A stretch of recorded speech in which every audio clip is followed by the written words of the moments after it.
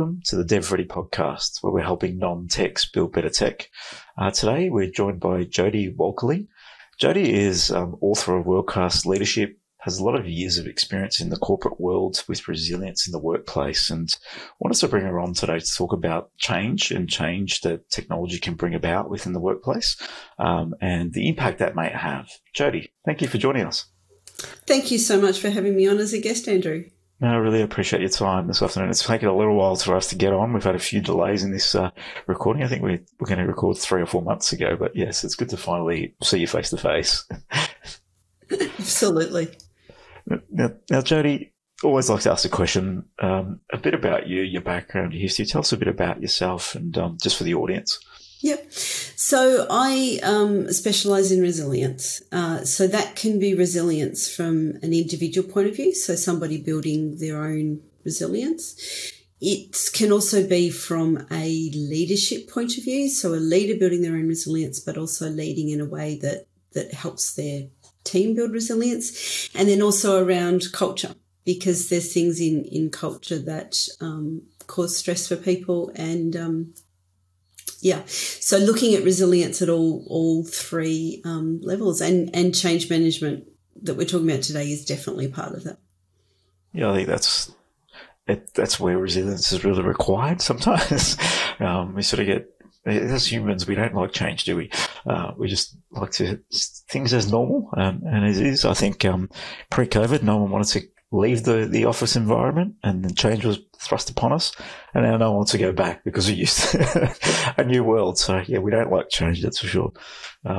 In terms of resilience, tell us a bit about what that means to you, because I think there could be a number of different meanings, especially across the different people that you work with.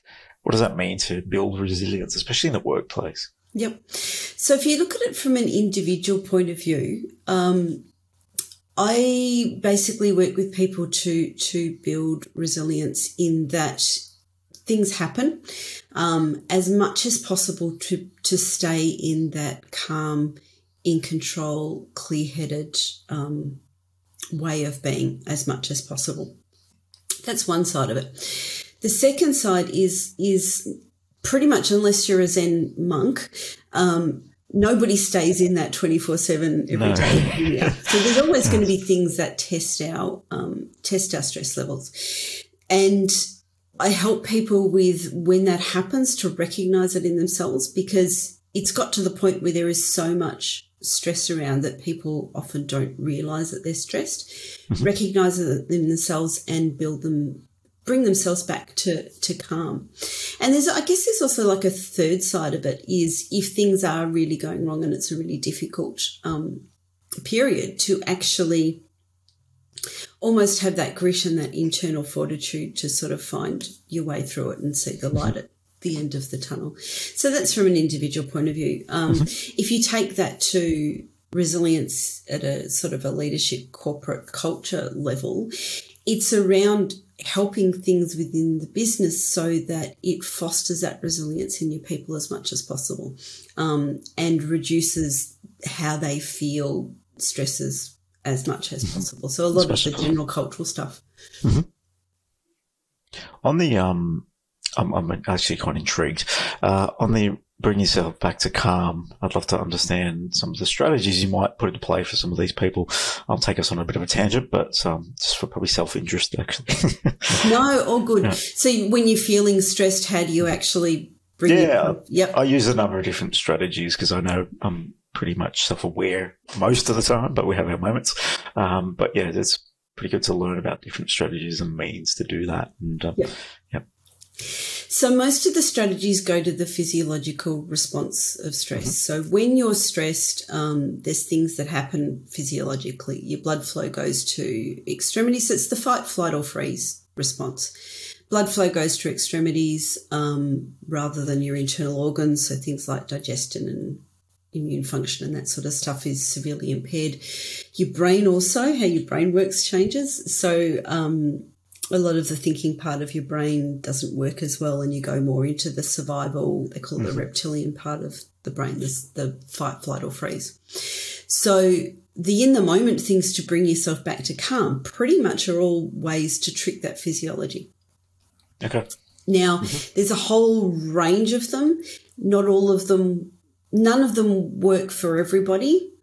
The one that probably works for more people than any others is the deep belly breathing. So you basically force yourself to sit upright, really slow down your breathing. And generally the best way is make your exhale longer than your inhale. And you do that, even a couple of minutes can make a big difference. So I say to people, a slow in count for 4, a slow out count for 6. And that, again, the physiology, it's telling your body, I'm not in that life or death situation, because the physiology is if you life or death, shallow, rapid breathing. So you're doing the opposite. You know, also there's two parts to that. It's also changing focus, right? So to breath, which is bringing you to a different place. So when we're stressed, we're focusing on something external generally that's out of our control. That's usually what we're focused on. And it's like, how do we, all right, getting back to self and breath and focus change makes a big difference. So, yep, that makes a lot of sense. That's absolutely. Cool. And there's a whole heap of others. So, and one of the ones that people find are quite intrigued by is when you're stressed, your mouth dries up. So if you just consciously don't swallow your saliva, let your mouth fill with saliva and swirl it around, again, it's tricking that physiology, but it's also doing, as you said as well, it's changing your focus so you're really conscious of what's going on. I've never heard of that one before, so I'll take that away. One of the ones I use, I don't know if you heard of the HeartMath program, those guys. HeartMath? Yeah, HeartMath. Yeah, they're heart breathing exercises and bits and pieces. I've done a lot of that journey. That's quite a nice place to be if you're practicing that once, twice, 3 times a day. It makes a big impact in terms of your levels of stress. And there's meditations, there's all sorts of things you can do. But yes, it's all about just staying centered. But we all have our moments. No one's perfect. Like you said, no one's a Zen monk. Or unless you're a Zen monk, it's different. Right, back on track a little bit, so diverging around a little bit, but that's okay. In terms of, so people who are listening to the podcast are generally people that are building technology products and probably going to impact people in corporates in day-to-day life, and probably don't really understand that might happen. And I think it's important, and I think you learn that over the journey of working in technology, that you're impacting a person at the other end, especially if it's a process change, and if it's potentially job threatening in a way that you're taking some of their work away. They might feel threatened, even though the business may not think that way. It's still, we all look at ourselves first. So I want to talk to that a little bit and how we might manage that internally within our organisation, but also from a business perspective, how do we have that conversation with the organisations that we're actually approaching? Absolutely. Such an important topic to cover, and you're spot on with what you're saying.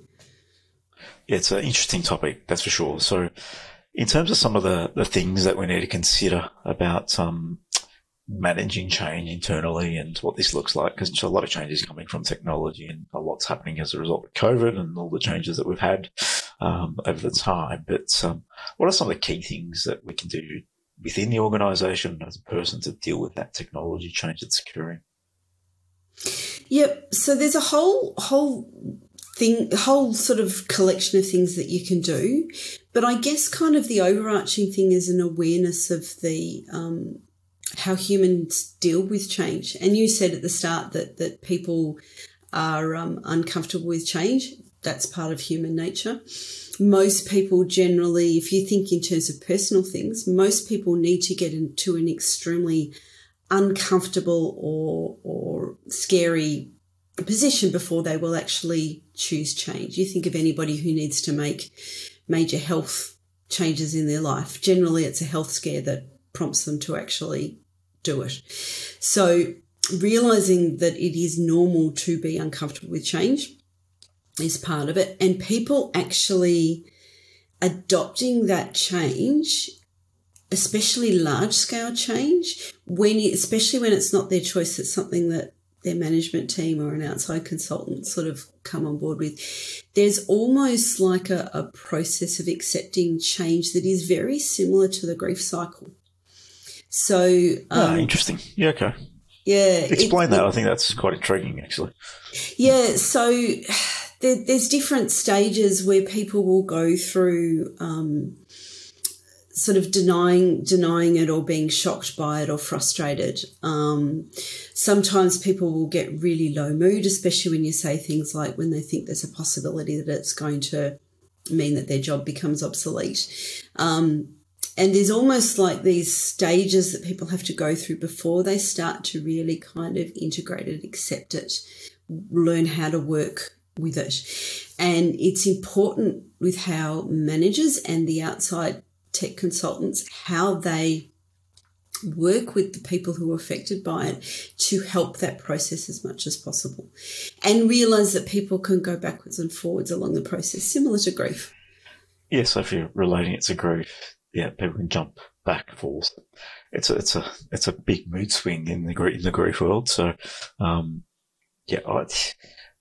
if you're aligning it to that, then maybe people are focusing on a bit more loss or something, or focusing on they're losing rather than gaining, because that would be a loss would align to grief. That's how I would see it probably coming together. Yeah, so that makes sense. You are spot on. Yeah. So, yeah, it makes a lot of sense, because if you look at that, if you're in a position where new technology is coming in, it's potentially impacting your day to day, and you're seeing that it's automating half of your day to day, and then, I'll start focus on loss, which could impact that grief cycle, because that is a loss piece. Okay. That makes a lot of sense. I think that's quite important for people to understand, especially if they're dealing with these conversations both internally and at the consultant level that's selling a product, because that needs to be managed by somebody, because it is impactful. Yeah. Yeah. And there's things that the management team or the consultants can do in order to help that process and help that acceptance through to integration.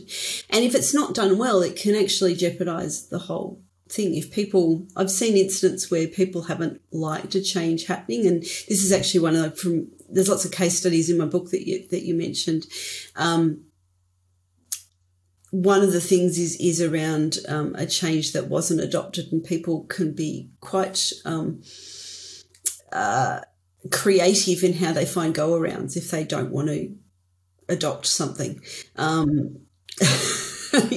It is an issue for technology providers, for businesses. They invest in things, and buy-in from the end users is paramount. If you don't get buy-in, that system's not going to be used properly. Hence, it's not going to produce the productivity that's expected, not going to produce the return on investment, and will dwindle away if it's not done properly. So it's really important this gets tackled. We've seen it in our business. So core business is a technology business. Been running that for about 13, 14 years now, building technology products. We've built custom product that's built for corporate. It was about 6-7 years ago now. I won't name the name, but effectively built it with one department, a marketing department, a core product that was going to be seen to change quite a bit in the organisation. Probably being a little bit naive on that at that time, and it was a good learning experience for us. We didn't really push in on the other key stakeholders that will be impacted by this, and nor did the department. So they spent quite a chunk of budget from the department. I think it was about $200-300 build for the first version, and they were looking to expand this after the fact. But first version came around, and there was pushback from every other department, because they saw impact. They were not consulted on this thing, and it all disappeared and pretty much become shelfware. So I've seen this face to face in action with one of our, and that is a multinational global multi-billion-dollar business in Australia. They were trying to impact the global business, and I think they just cut off more than they could chew, really. So yeah, I've seen this happen in action.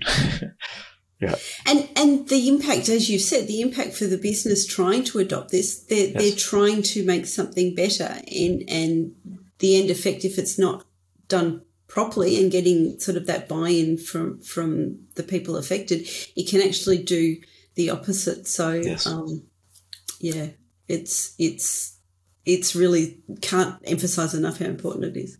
So on that front, buy-in, how does someone approach buy-in when we're impacting change?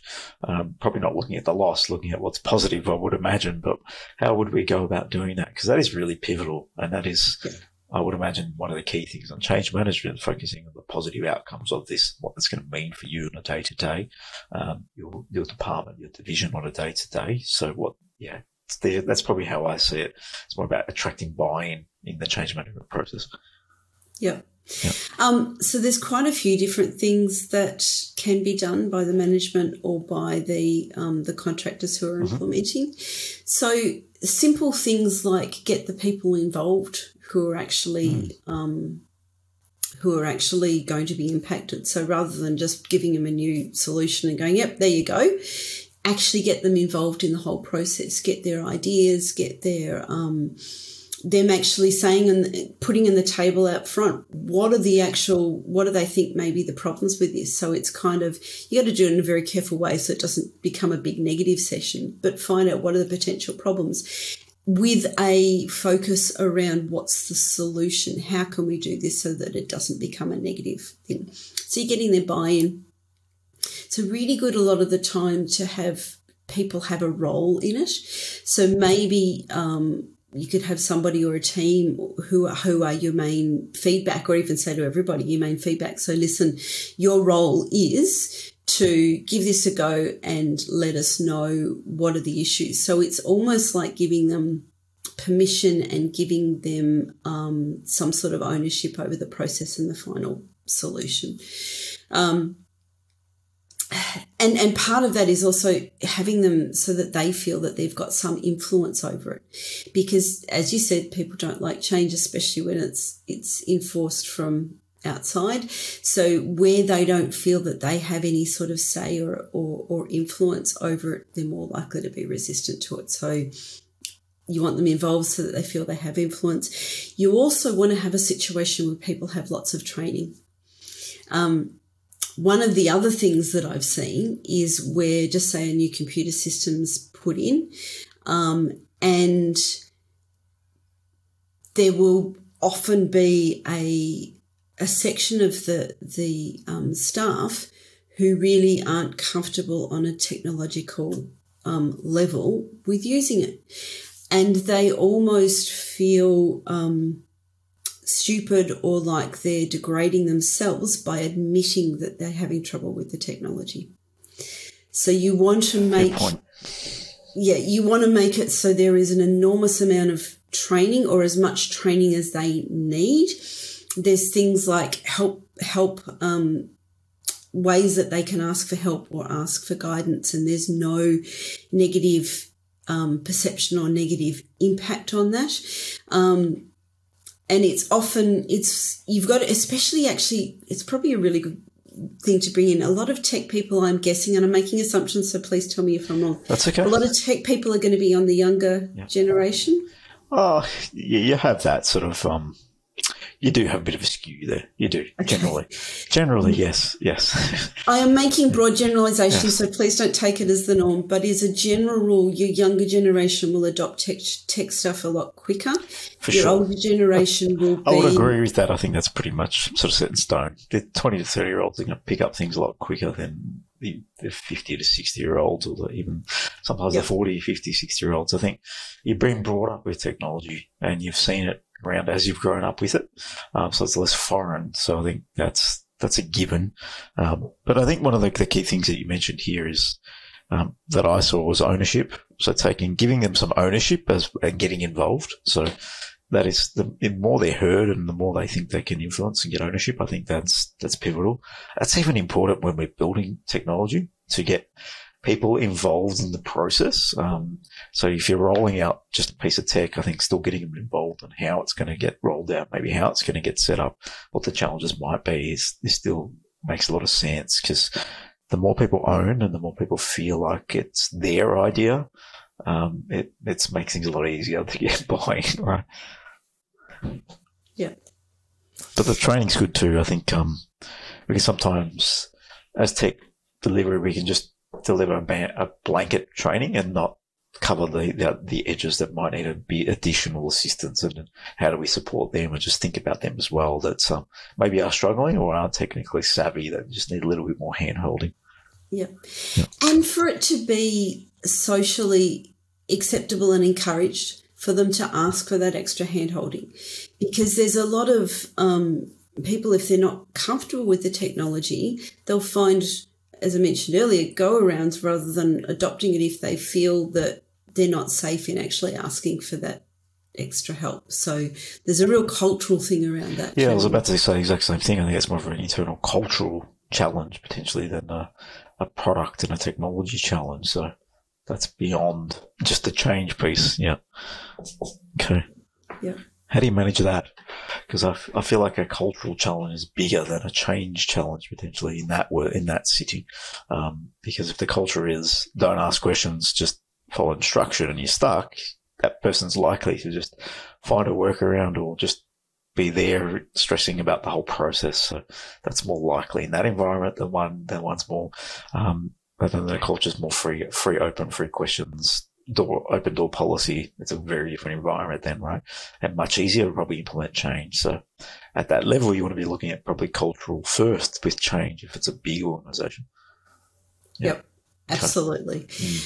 This ties into one of the key things that I talk about in terms of culture around that psychological safety, where people feel safe to voice opinions, ask for help, try new things, possibly make mistakes and errors, and it's actually okay because it's part of the learning process.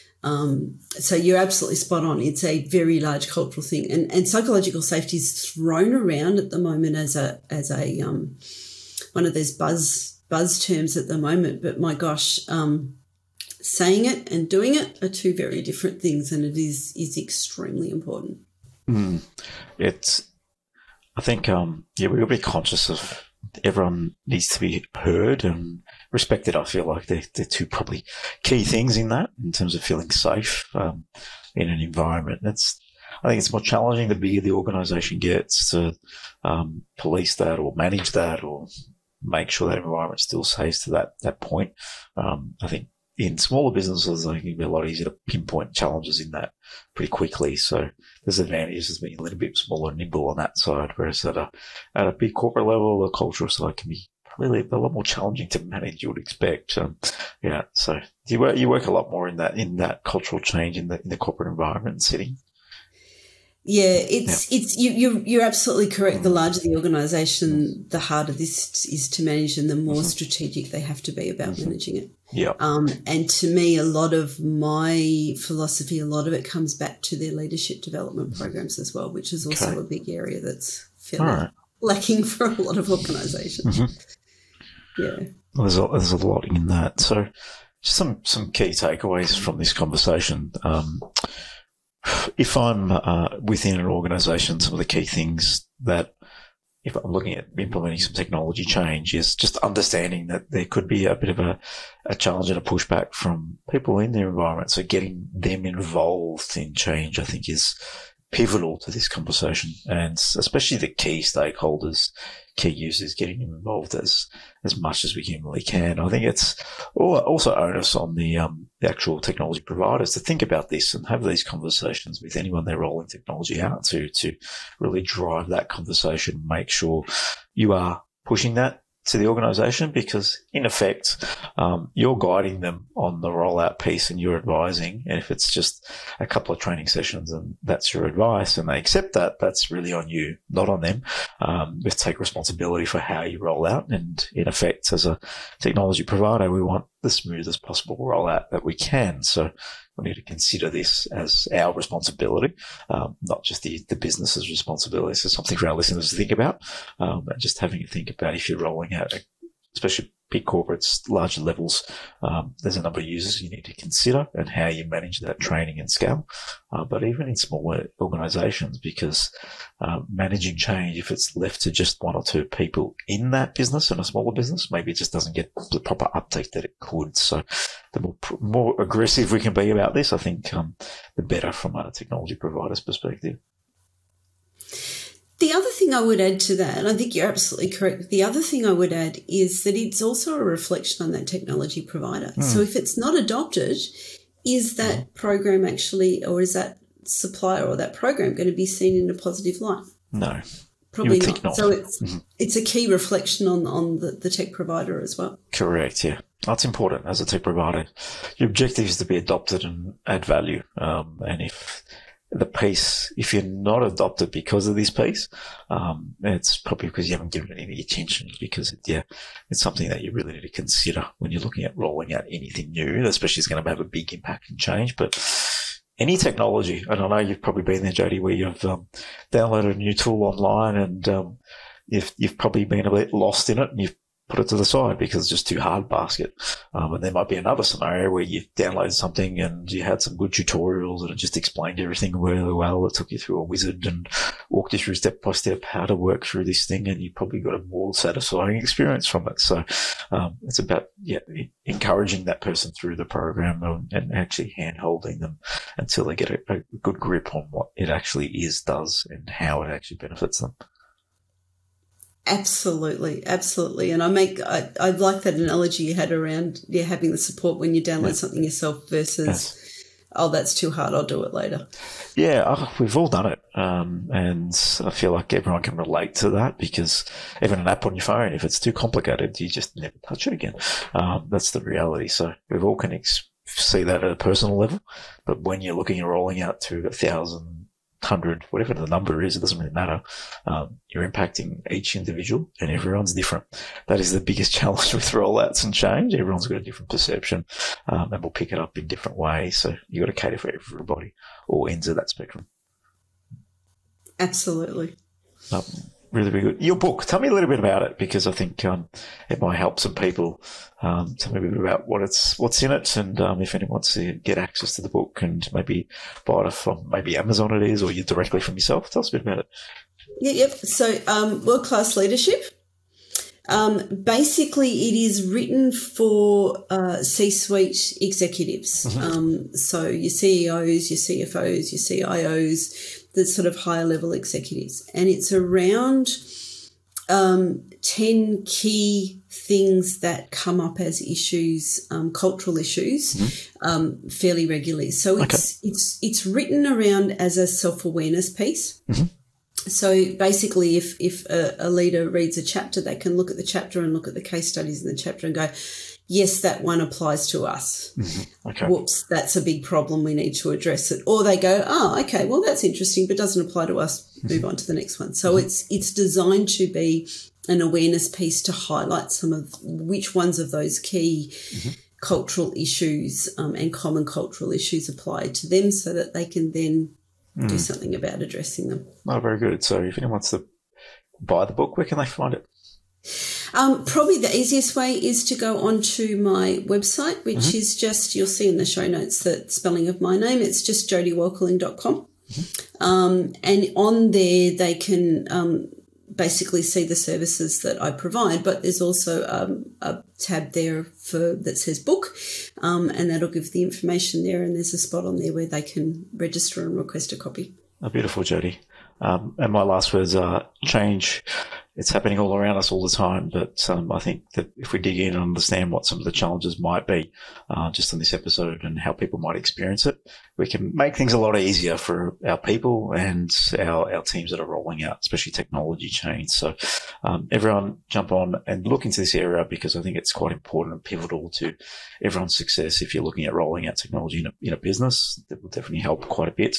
And if you're a provider, it's something you want to pay attention to, and how you improve the areas of giving ownership to the people in the business, getting to influence some of the decisions that are made, and also training and making sure you're training everyone on all the spectrums, because some people may need a little bit of hand-holding. Some people may just watch a video or two and they're off and running. So understand that's really pivotal. Thank you, Jody, for sharing your experience, some of the key things that people want to think about when managing, especially technology change. Really appreciate it. Thank you so much for having me as a guest, Andrew. Thank you, Jody. Thanks for your time.